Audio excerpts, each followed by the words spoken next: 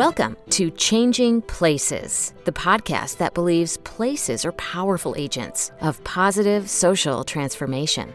Each episode, Dean Keith Diaz-Moore from the University of Utah's College of Architecture and Planning will take you behind the teaching, research, and practice at the leading edge of innovation occurring in our college.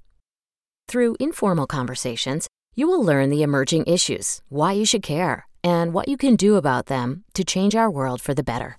Welcome to Changing Places, a periodic podcast focused on how the places we create are agents for transformative social change.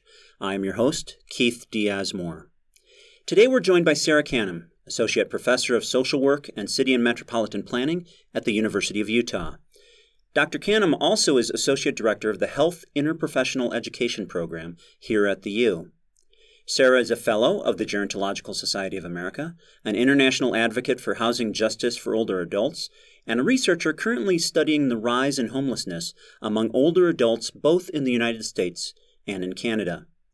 This phenomenon of homelessness has only increased with the economic impacts of COVID-19 and will likely spike as moratoria on evictions expire later this year. Sadly, data indicates that while about half of older persons who are homeless have likely been experiencing chronic homelessness during their life, about half also become homeless for the first time as an older person.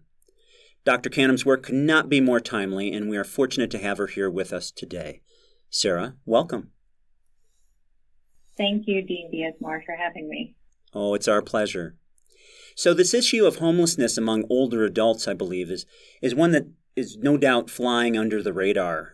For instance, I think most listeners would be surprised that somewhere between a quarter to a third of homeless shelter beds are occupied by older adults in both the United States and Canada. I'm wondering if you could take a minute or two and describe the scope and nature of the issue as you would frame it. Of course. So when we talk about homelessness among older adults, we're actually talking about a number of ways in which people are housing insecure. There is not one single way in which someone can be considered homeless. So for instance, homelessness includes those who are at risk of homelessness, as well as individuals who are staying in an emergency shelter or who lack a fixed, regular, and adequate nighttime residence.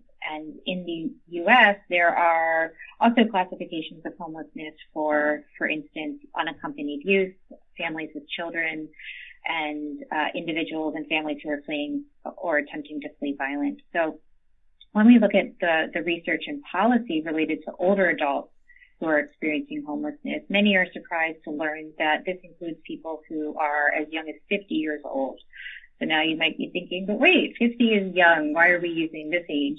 And so for one, experiences of poor mental and physical health can accelerate the aging process so that the medical age of people who are experiencing homelessness really exceeds their biological age. Right. So among older adults experiencing homelessness, you see these geriatric conditions in individuals who are 10 to 20 years younger than their housed counterparts. And as you mentioned, this trend in the aging of the homeless population has been occurring over the last 30 years or so as the average age of single adults has increased. So what's particularly troubling is the continued expected growth of older adults over the next decade. And this is really, we see this forecasting work being done by Dennis Colhane and his colleagues out of the University of Pennsylvania, really forecasting that it's the younger baby boomers who are disproportionately likely to experience homelessness. So in addition to this cohort effect that research talks about, that has impacted the younger baby boomers, there is also a significant body of literature that identifies the devastating consequences of discriminatory and predatory housing practices on Black and Native populations. Ah, yes. Interesting. With this growth that's happened, projected growth to happen, it appears as though maybe our social safety net isn't working as well as it could. You know, I dabble a little bit in environments for older persons, and so I understand that our support services may not always connect with shelter providers. Long-term care often has excess complexity in its own right, let alone with the complexities of homelessness associated with it. And the basic disconnect between immediate need, no doubt these individuals have, and the time of bureaucracy, right, that our systems need to work through themselves. What's your diagnosis of the problem at hand? That's a really interesting question, because this is not something that most people think about. While we can all relate to having to navigate services and the healthcare system, most of us don't understand the experience of trying to navigate these very complicated systems while simultaneously having to worry about where we're going to sleep at night, or whether we will be safe while we're sleeping. And this is not even taking into account the impacts that poor sleep has on our ability to function, including finding our next meal or figuring out how to get to the places we need to go to if we don't have a car or don't have access to affordable transit. And then for older adults, you can, in most cases, add on the challenges associated with declining physical health or mental health, the increased costs of housing that we see amidst the stagnant income assistance, limited opportunities for employment or even training in later life. Right. And in addition, older adults have these shrinking social networks, so they're more reliant on formal social supports to help them navigate these complex systems and even understand how to overcome the barriers to get into housing that can meet their needs. And finally, there are also issues at the societal level, really related to ageism, and we see this a lot in the work you do too, I'm sure, with long-term care, is the disinterest that our society affords to older adults, and not just the needs of older adults to survive, to merely get by, but really the need to thrive. And so we have a lot of work to do as a society to really recenter our priorities around persons of all ages. You are absolutely correct on that. So one key transition point that seems to happen with older adults that are homeless, that perhaps some of the conditions associated with it, they might experience something like a drug overdose, or perhaps their diabetes is not being maintained, right, or monitored, and so they might have an insulin shock or something like that. But something might take them into the acute care health system, right, the hospital setting, and then afterwards they go back into a shelter or resuming life on the street. And you've been studying something called medical respite. And whether it's the care culture or the architectural design of such a facility, a recurring phrase that's talked about in this area of medical respite seems to be to have them operate through a trauma-informed lens. What to you does this mean? And specifically for our listeners, what might this trauma-informed lens mean for the areas of design and planning? Right. So to provide a little more context here as well, the medical respite programs are providing these post-acute medical care for individuals who are experiencing homelessness. So these can be locations that are at a single site or even scattered site intervention locations. And for individuals who still are quite sick and frail, and so they might require wound care or ongoing IV therapy. And they're not quite sick enough or frail enough for the hospitals to keep them and justify them in a patient's hospital bed. And so the patient is ultimately discharged. And so in our research on medical respite, we've asked people experiencing homelessness, as well as their health and shelter providers, what the ideal components of medical respite programs are. And so among the other attributes, what our study participants have described to us is this need for this trauma-informed lens, so that older patients feel a sense of cultural safety and inclusion. And these trauma-informed approaches are really useful in this context, as it acknowledges the lasting impact that trauma has on an individual. And this could be trauma that has led someone to homelessness, but this could also be trauma that has been the result of experiencing homelessness on an individual's health, their well-being, their identity, their relationships, and so forth. And so with this trauma-informed lens, the services and resources that are designed for people experiencing homelessness should meet people where they're at in their journey, which can take a variety of forms, and it's an extremely individual process. So rather than looking at identifying, quote, what's wrong with someone, we can ask the question of what happened to someone and really begin building relationships to understand how to best support individuals with these principles of safety, choice, collaboration, trustworthiness, and empowerment.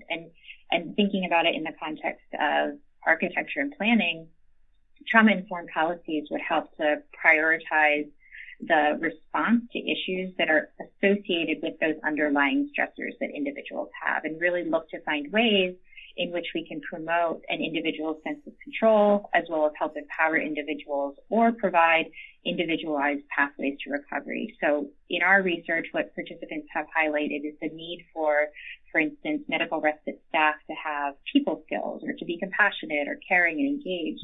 And I think these attributes can be promoted within the profession of architecture and planning as we design, as we build and plan for communities and homes for this increasingly diverse population. This should be done in ways that promote a sense of safety, dignity, empowerment, and well-being for all occupants. So if I can build off that just for a moment, how common are these medical respite facilities? In the United States, there's the National Healthcare for the Homeless. They maintain a list, and so you can find that list quite easily online. And they have a list of about 200 currently in the state of Utah. There's only one available, none that are dedicated specifically for older adults, which is the research I've done on how we can design and plan for older adults specific medical respites. In Vancouver, where I was previously, there also were no older adult specific medical respites and no dedicated medical respite, though there were initial conversations to have some developed. So really good evidence base for the efficacy and the cost savings of these programs, but not often enough to meet the needs for people in community. So this is really an emerging need, an emerging place type that's likely to become more prevalent over the next decade or however long you want to say. Is that fair to say? Absolutely. Yeah, absolutely. I'd say so. We need more. Let's turn to something that some of our Salt Lake listeners might be aware of. One specific intervention regarding homelessness is something that's referred to as Housing First. And that approach has been taken in both Vancouver, British Columbia, where, as you said, you were previously, and as we're talking about Salt Lake City as well. So could you define Housing First and perhaps what it does well, and how does it fall short in meeting the needs of homeless older persons? Right. So Housing First is broadly considered and regarded as this evidence-based model that has been based on a very, very good deal of research, including a 5-year randomized control trial in 5 different cities across Canada. And Housing First, what it does is it focuses on the provision of permanent and independent housing that has wraparound support services attached to meet an individual's needs, sort of meet an individual where they're at. And so these support services are really recognized as essential for Housing First to be successful and to support individuals to stay housed. And so you can imagine, for instance, that staying housed and indoors might be difficult for individuals who have experienced chronic homelessness. So paying bills on time, even using computers and completing government forms, not to mention affording and cooking high-cost and healthy foods, or maintaining a clean home. All of this can be challenging for many people. And so it's really those significant supports that are needed to help individuals become self-sufficient, relearn life skills, so that they can remain housed and to do so independently.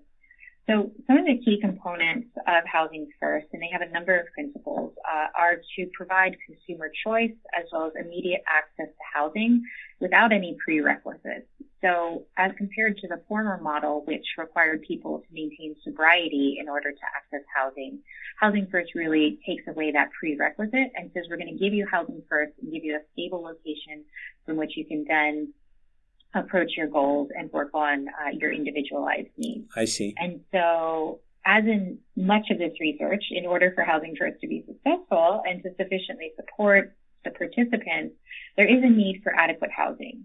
However, as is increasingly the case in Salt Lake and has definitely been a significant issue for a number of years in Vancouver, there is a significant lack of housing options for older adults. And this becomes even more problematic as we look to have a variety of housing types for older adults, whether it's subsidized independent housing units that are accessible for people who use wheelchairs, or publicly funded long-term care beds for older adults who have complex histories of housing insecurity. There's a wide variety of need and a lot of gaps along that continuum. And as a result of this lack of available affordable housing, the housing first principles of consumer choice that I spoke about, as well as that immediate access to housing, become quite impossible to achieve. And other ways that we found housing first to be not a great model for older adults in Vancouver, that is one that older adults are required to relocate, oftentimes to new communities where the housing is affordable. Right. Mm-hmm. That causes a loss of social connection. It leads to isolation rather than that community integration piece that Housing First really promotes. And then an additional challenge of Housing First is the requirement and that clients meet certain criteria to be eligible for Housing First. So to be chronically or episodically homeless prior to receiving Housing First, which really leaves a lot of older adults out of the available program funding. For those specifically who are newly homeless or even those who are precariously housed, they miss out on those federally funded Housing First dollars. But I do want to say this is not to say that Housing First is not an excellent model, because it is. For many people who have experienced chronic homelessness, as well as individuals who require more intensive mental health and substance use supports, is really a key intervention. There does remain a significant and growing proportion of our population who needs preventative options or this less intensive, though immediate supports for their self-sufficiency. Right. One phrase you just threw in there, and I think you were mentioning some of the examples of this when we first started, but you said precariously housed, I believe it was. Mm-hmm. What does that mean? Give some pictures of us of what that might look like. So a really great example of this, the term that a lot of people throw around would be couch surfing. So there are people who, for instance, don't want to access an emergency shelter when let's say you become evicted, and you're looking for somewhere to stay. You can't afford anything. So your friend or someone in your family will let you stay on their couch for a little while. But then you kind of overstay your welcome, if you will, and then you need to go to the next person in your social network, and so on and so forth. And so it's those people who are at risk for housing, or maybe they are paycheck to paycheck trying to meet their rental payments. And, as we saw in COVID, as you mentioned at the outset, with the lifting of the moratoria on evictions, we're going to see those are the precariously housed people we're talking about, how can we prevent them from ever entering into the homeless system by helping them maintain their housing and remove that precarious element from their housing situation. Thank you. That's really informative, and I think we all probably can picture. We're fortunate in that where you've been and where you are, and the communities are really interested in trying to address the homeless issue, both in Vancouver and in Salt Lake City. And I'm wondering, what are the possibilities for those governmental agencies to learn from one another, and specifically, and perhaps I can say a little selfishly, I'll say, how could Salt Lake become a leader in meeting the needs of homeless older adults? Mm-hmm. This is the $1 million question. And so while the pathway to get there seems very hard, it may be very hard, the answer is really simple. The answer is housing. The number one way in which Salt Lake, or any other region for that matter, can become a leader in meeting the needs of older adults who are homeless is to ensure that there is a balanced supply of homes. So housing that is affordable for residents of different income levels. When we are planning specifically for older adults, we also need to make sure that there's a supply of accessible housing, so housing that has been intentionally designed to accommodate people of varying abilities, including wheelchair users.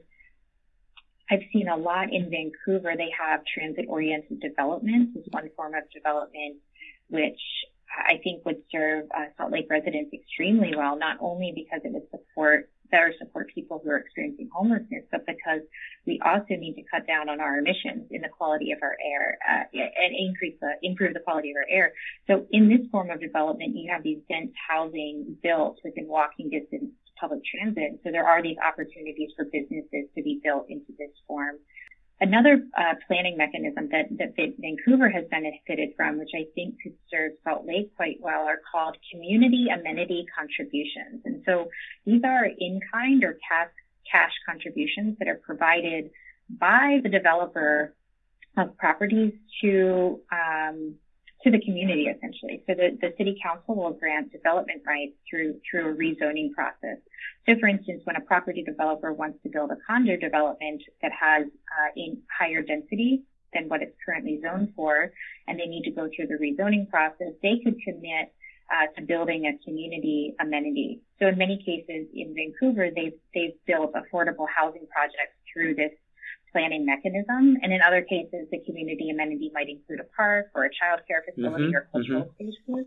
So I think there's some interesting planning mechanisms and planning levers we could look at there.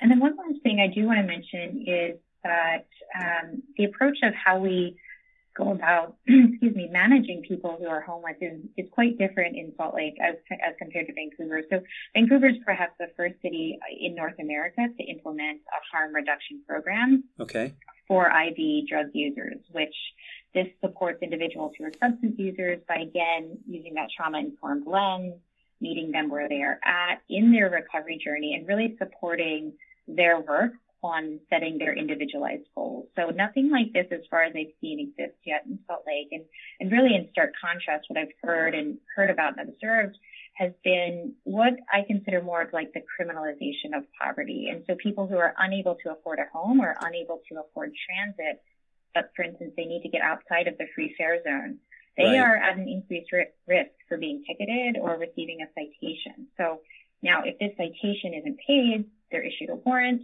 and then that person can be arrested. So we're arresting people who have nowhere to go or nowhere to get a job so that they can afford somewhere to go. Right. Our tax dollars are really paying for this treatment of people, our tax dollars are paying for this treatment for people who can't afford transit and can't afford a home. And so really the downstream effects of this criminalizing these people is that it becomes more difficult for individuals to qualify for housing and income assistance. We are actually creating these barriers to getting people into housing by putting this mark, this blemish on their record, essentially by criminalizing poverty. And so that approach really requires, I think, some deep thinking and shift in our approach based on something that's more of a harm reduction approach rather than this criminalization approach. Sarah, you've given us a whole bunch to think about today. One last question as we wrap up. This is a question I ask all of our guests. As you know, our college espouses an ethic of care to underlie our professional education in architecture, design, and planning. So let me ask you, why do you care about this issue, and why do you think others should care about this growing phenomenon of homelessness among our oldest citizens? Well, there are a whole host of reasons why someone might care, and it's actually surprising to me that more people aren't up in arms about the ways that in which we should be treating those who are experiencing homelessness or even housing insecurity. And I say this because the host of reasons are both altruistic.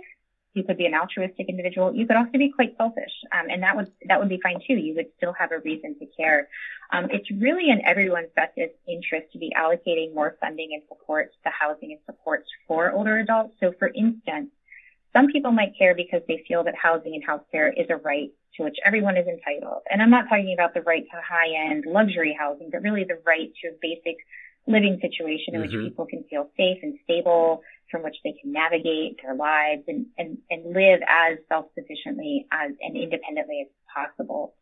Increasingly, some people might care because they themselves have experienced homelessness or eviction, or the threat of an eviction, or know that one day they themselves will be older, as hopefully we all will be, and perhaps themselves in need of government assistance or access to affordable housing, or perhaps that they have family or friends who are aging and increasingly in need. And if for no other reason, some might care because it really impacts the bottom line, such that the costs of homelessness are much greater than the costs of supportive housing. And the research bears out this information too. The public dollars that are spent on emergency medical systems and our policing efforts far outweigh the money that is needed to support people to live in supportive housing units. So homelessness is expensive, and it's really in everyone's best interest to find these sustainable solutions to housing. That makes perfect sense. Sarah, thank you for caring about the topic. Thank you for joining us today. This has really been utterly fascinating, and like is very clear, it's so timely as well. Dr. Sarah Canham is an associate professor in both the College of Social Work and the College of Architecture and Planning at the University of Utah. If you found this work interesting, you can find out more by visiting www.cap.utah.edu. And I'd like to end by thanking our listeners for taking the time to join us and for spreading the word using the hashtag #ChangingPlaces. On behalf of the Changing Places podcast, hosted by the College of Architecture and Planning at the University of Utah, I am Dean Keith Diaz-Moore. Take care, everyone.